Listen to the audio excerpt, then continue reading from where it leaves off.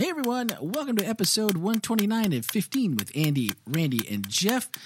And I hope you had an amazing Thanksgiving filled with great food, family, and friends, but maybe most of all, a bit of rest and, come on, leftovers. Thanksgiving is part one of two of the duo at the root of many a New Year's resolution and my absolute favorite holiday and time of year. I hope yours was as truly amazing as mine. It was peaceful, it was restful, and it was filled with my family, which was amazing. And joining us today after a sabbatical and months away from the microphone since he last joined us, Greg Creek, how was your Thanksgiving? It was great. I actually forgot to mention that in my sermon because, as I've come back, there've been a lot of people like, "Man, where have you been? We haven't seen you in a long time. We weren't sure if you were still working here." And it's like, we thought you were fired. I was on sabbatical, and they're like, "Oh, you just get like a super long vacation like that all the time?" And I'm like, "No, like every 7 years." So. Anyway. It's biblical, people. It's biblical. That's right. So get off his back. The year of Jubilee. It was my 3 months of Jubilee. Anything special happen over Thanksgiving? Just low-key family? Did you travel? No, because you were here? Didn't travel, but we went to 3 different places for Thanksgiving. So best thing you ate all Thanksgiving? Oh, man. It's so hard to pick. It is. But I can't eat dairy. Oh, but somebody made me some the green bean casserole that was vegan, and they also made some sweet potatoes that were also vegan, and they were both amazing. Then you might like what my favorite thing was, and I hate to say this because I am not I'm a vegan, gluten-free kind of guy. Oh yeah, yeah. But my wife made a sugar-free, gluten-free pumpkin pie.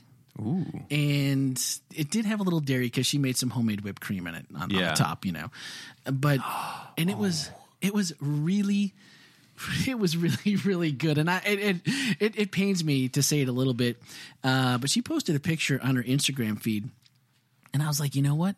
That looks as good as it tasted. It was really, really good. And we just it was like every meal, like, are we going to have the rest of that pie? I mean, we're going to eat the rest of that pie now, right? We're not going to wait until it gets old, right? We're just going to eat the pie. Because my expectations when you start to say sugar-free and then gluten-free in the same recipe, I didn't have very high hopes, but it was all right. See, I didn't realize we were talking desserts too, because they also made me apple crisp with homemade ice cream that was vegan. Oh, yeah. And then they actually had vegan whipped cream that I put on the top of that. Man. I had 2 servings of that. That's right. You got to double down when it's Thanksgiving. Yeah, I did, and I paid. I didn't eat for like a day. I'm not even kidding. I ate dinner that night, and then I ate again like the next night. We went for like a 3.5-mile hike out in the woods along the St. Johns River just to try to work part of it off so we could come back and have more afterwards. But it was like, ooh, man, life needs to get back to normal now. All right. Now that we've got that out of the way, last week was part 3 of our Give Thanks to the Lord series where we decided that last week was 3, right? Weren't you part 4? Oh, yeah. Sorry. Yeah, no, it's all right. So I just cut you off. That's okay. My bad. Jump in. That's how we roll. Okay. When it's just you and me, that's how we roll. All right. So the Father's love reflects the Father's character, not the children's behavior. Responsible behavior does not increase the Father's love, nor does irresponsible behavior decrease it. His love is significant and constant, and the best part of all, it endures forever and ever. So don't miss an episode in this series. This has been a joy to be a part of, and it's been causing us to each take a look at how we're thankful, how we give thanks back to the Lord, and in the ways, his blessings, and how we need to be giving thanks. So if you are an Apple Podcast, just swipe up. Everything you need is there. Or hospitalchurch.org/podcast, and you can find links to everything previous to this episode. This week was Give Thanks to the Lord, final installment, God's Salvation. So we kind of know where we're going with this, but I thought it was extremely appropriate that you begin your Thanksgiving message with the talk of food and drink, meat and milk, 2 of my favorites, by the way. But also contextually, these terms are often misused or maybe better misunderstood biblically regarding salvation. And this is a reference, of course, to well-known verses or portions thereof of Hebrews 5:12 and 1 Corinthians 3:2 But context here is everything and is really foundational to how we should approach our relationship with God. Why always with the cherry picking of verses, phrases, etc. in the Bible? What about that is just like, I'm going to just look at this one line of this Bible text, because if you go to Hebrews 5:12 and you read, the second half of that chapter, it all goes together. And when you read that, that is certainly different than if you just pick out the one part of the verse. Why the cherry picking? Why do we do that? And think we're being smart. Because it's easier. It's easier than having. No, I mean it makes it very black and white. I think it also is a bit of an ego thing. Like, I'm beyond the basic things. I'm in advanced English. Thank you very much. I'm in Comp 102. That's right. So it's that opportunity, I think, to kind of inflate our own ego. But it also makes it a lot easier. When I was younger, black and white was like super important to me, right? Because it's like, okay, like I can do this, I can't do that. It really helped me, not necessarily with the religion, but with like everything, right? And even if I didn't like it, I still knew, right? Yeah. And as I've gotten older, I've just found that there's way more gray in the world. That like there are less really hard, clear lines of differentiation between things. That those things have become blurred. And so with those passages, if you read them in context, there's a lot of gray.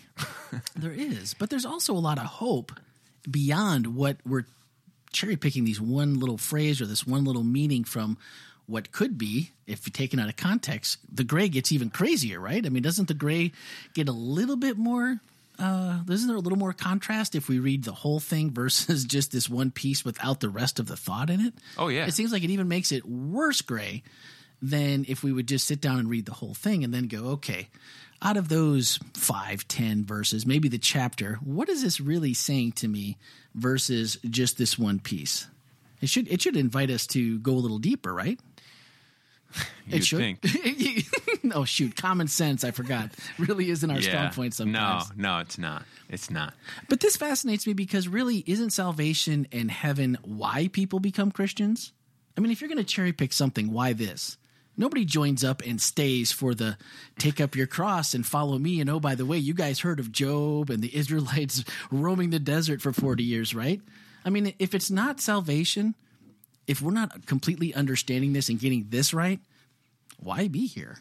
Well, I mean, I think it's like any new thing that you find, right? So like you found this new sugar-free, gluten-free pumpkin pie. Yeah, yes. See? And it's new. And so you were so excited about it and you told me about it. Yeah. And eventually over time, that enthusiasm may start to wane a little bit, or, you know, you may start to say like, oh, well, you know, it actually tastes a little bit if you just sprinkle a little bit of sugar on it. And then it tastes, you know, a little bit better. And so, you know, over time, like either your enthusiasm will wane or you don't feel like it anymore.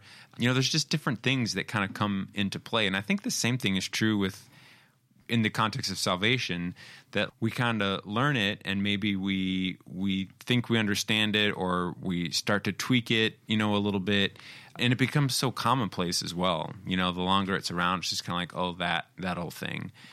I think we just kind of misplace our priorities, you know. So this is why we just need to keep coming back to it, because really, if we're not prioritizing this as an understanding and as a foundational belief, because really, shouldn't Christianity 101 be a complete understanding of John 3:16, and then Christianity 102 following up with Psalms 118:21?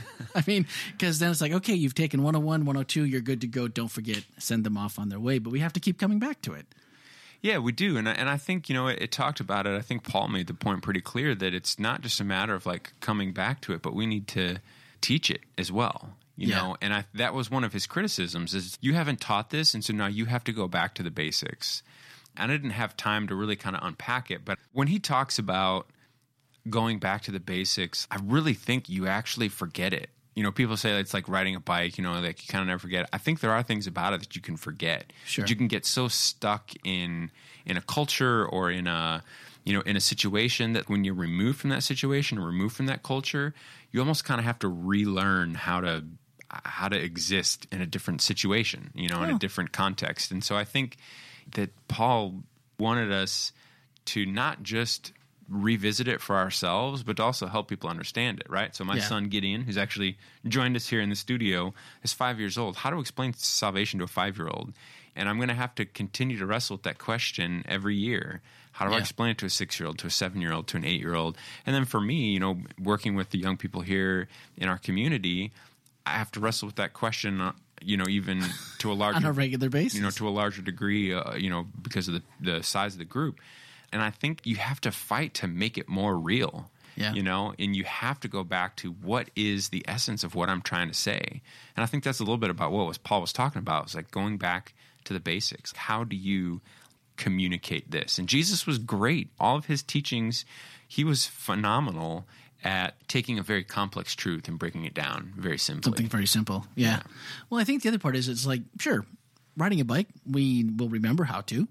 But there's going to be certain things that you forget, like, oh, yeah, after you haven't ridden a bike for a while, it's like, oh, man, 3 miles in and my butt hurts. Like I got to toughen up. And then, oh, man, this whole turning thing, man, I totally missed that. I almost crashed. Or, oh, yeah, I got to put my feet down when I stop. And it's kind of second nature, but it almost makes you realize, like, whoa. This isn't like when I was riding every single day, right? So it's all part of that same thing. And I liked where you were going that, and you and I have discussed, and you went here in your message about both of our lives and similarities as journeys attending an Adventist boarding school and academy, and all the theological baggage that came with that experience. And you kind of went into that in your story about challenging the idea of salvation being earned at that conference during this time in high school wasn't a surprise to me. But when you laid out how long before that weekend and moment that you hadn't yet learned the simple truth, the milk of the subject, it really hits home, because you said, I attended church for about 300 Saturdays in an Adventist church prior to that and had not learned it. I attended Adventist school for 54 months and never had that truth soak in.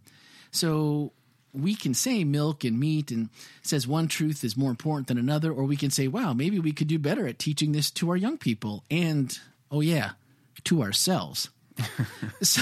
And it's like, how can this be taught earlier and more effectively? I guess because I look at myself in that same situation and go, man, I hate the fact that my life took such a wide and such a long detour around this, when I feel like at least if I had understood salvation was this gift and not something that you work for, and you see all these people around you trudging through life no happier than, or less happy in many cases, than people that aren't Christian. And I'm like, what is my reason for being here? And this heaven thing sounds great, but I don't understand why, if it's this much work, why not just stay here and have fun and just not worry about anything? And when you're dead, right? Because I believe that part. So what makes us want to do this or portray this in a way that other people are like, man, that whole salvation thing, I think I should know more about this, and maybe it's not as much work as I think. Maybe I should know more. It just seems like why we send people on these long detours, because it's not inviting, when in reality what Jesus gives us is very inviting. How do we do that, though? It's hard. I know it's questions that are hard. Easy one. Andy, you want to take this one? Oh, wait. Andy's not here today. Well, so I think this is a really deep question to just kind of answer real quick off the cuff. Yeah. But I do want to say that I don't think we rejoice in the gift of salvation enough. So I think there is that piece, and we can learn to rest in that. I talked with somebody after the sermon, a friend of mine I've known for quite a while, since he was a student in college, actually. And he happened to be in town and heard the message, and he just shared, like, I've really been wrestling with this myself. He's like, I just couldn't believe you were talking about this today. And he's like, really focusing on this has helped me to see how many other areas in my life I've not allowed this truth to soak into those areas. I believe it, but then, like, when I start to follow through on some of these things that I think, or some of the actions that I have, it stands in opposition to this idea of salvation being a gift and a work that God has done. And so I think that there's that piece. Yeah. But I think, too, in kind of the scenario that you laid out, you may be putting a little too much emphasis on the salvation piece. Because I think at the end of the day, there are pressures, right? You're a dad. You're employed. You've got a house. You're married. You've got all those pieces, and those things, the relationships, like, those take work, and sometimes it can be challenging to try and fit in all the things you need to do when it comes to work, and when it comes to home, and when it comes to family, and when it comes to just life in general.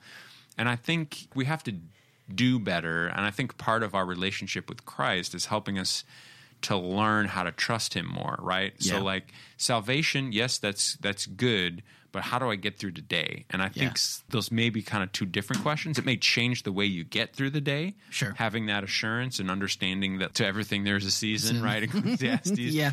But Yeah. to also be okay with the challenges that come, right? I mean, even Jesus had bad days, right? Sure. You know, there were days where he was lamenting. There were days where he was sad. And as he looked at the challenges that he faced in his life and the lives of other people. So I know that's probably kind of a longer thing, but I think it's kind of both and. Because I think to circle back around to what this person said is he's like, I can't believe you're talking about this, and it's causing me to think about things differently. And I think maybe that's what we're not doing enough of. You know, Andy keeps talking about, you know, when people say, why do you guys keep going back to the L word? You keep talking about love. You keep talking about this stuff. And he's like, well, until we get this love part right on a regular basis, we're going to keep talking about it. Yeah. So maybe that's this part too, is I think a lot of people just assume that, well, those Christians, they think they've got it all together, so they don't really talk about it. And so maybe it's really not that important, and maybe I shouldn't be thinking about it. I'll just do whatever I've been doing and, well, whatever.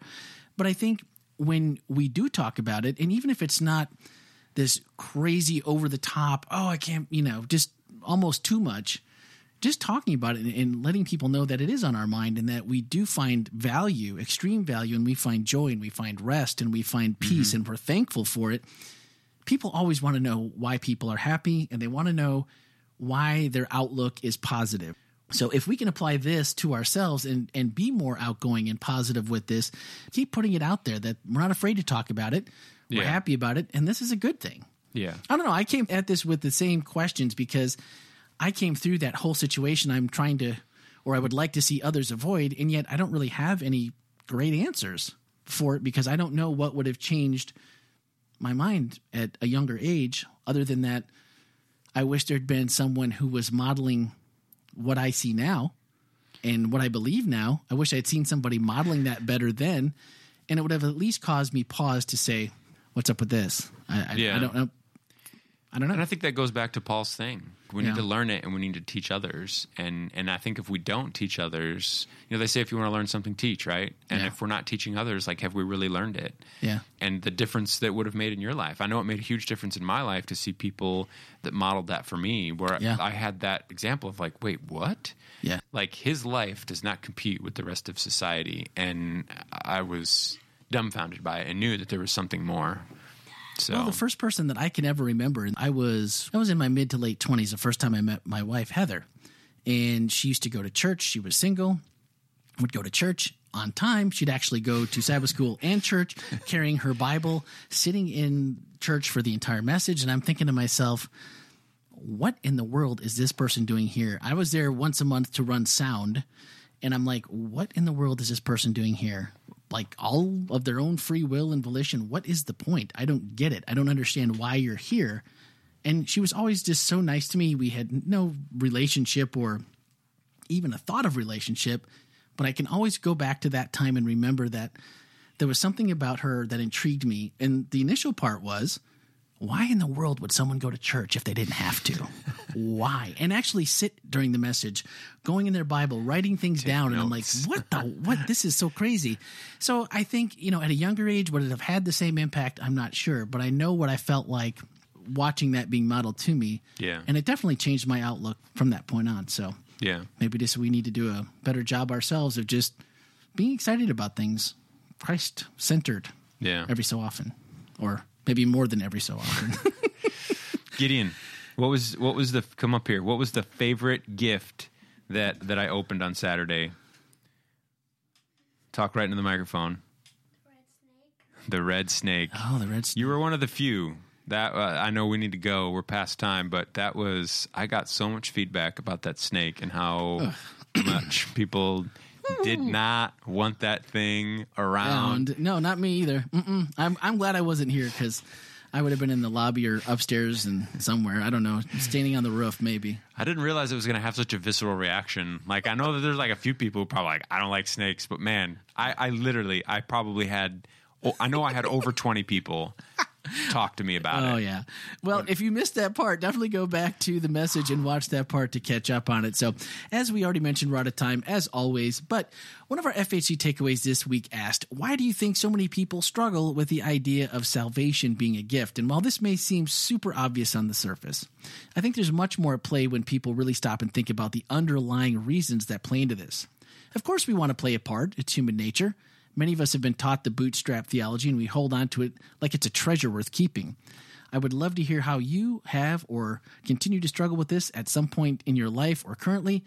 Our stories are the best way for others to understand and avoid the same pitfalls and maybe just find a glimpse of hope that you've found something that has worked or has changed your point of view. You can do so and obviously remain anonymous as always. Text or voicemail to 407-965-1607 or podcast@hospitalchurch.org. And our final thoughts are from Greg's message. He said, salvation, it's a gift we didn't earn, a gift we can't earn. It's a gift that doesn't need batteries, assembly, or know-how. It's a gift we rest in. It's a gift we can enjoy immediately. So give thanks because it is a gift. Sometimes that's a hard one in itself to remember, but... So, Greg Creek, I'm just going to have to say before we leave, you are probably the transition king, okay? You moved from Thanksgiving, milk and meat. You slid into the gift of salvation and Christmas like a seasoned skier, finishing the perfect run at the bottom with a spray of snow and powder. So stop and think about the perfect gift that we can rest in. It sounds pretty good to me as we get closer to the craziest time of year. A gift we can rest in. Yes. That was sweet. All right, upcoming this week, I don't think I've seen what we're doing this week. Peace. We're starting our Christmas series. That's right. And it's centered around the word peace. Around the word peace. Well, I have no... Is Andy this Andy week? will be preaching it this It'll week. It'll be Andy this week. So starting the Christmas Or season... no, I'm sorry. It'll probably be Jeff. Is it Jeff? Okay. I don't know. Well, you know what? It's a cliffhanger. Find out next week by who is here, who had the message this upcoming week. But it is the Christmas season, so no surprise that that's happening. And a quick shout out. All of our kids, or most of our kids, many of our kids will be up front this week for Straight Outta Bethlehem this Saturday evening, which has gone on. There's a lot of props involved. There's a lot of kids involved. There's been a whole lot of everybody involved getting this pulled together. So if you do have time, make sure you check out the bulletin and or the Hospital Church mobile app for times and all of the goodness that will happen then. So that's going to do it for this week. Thank you, Greg, for your message and for joining me here. You too, Gideon. High five. Woo, right in front of the microphone. Woo, one more. Bam, there we go. I want to make sure everybody hears that. So do join us next Wednesday for episode 130. Thanks for listening and have a great week.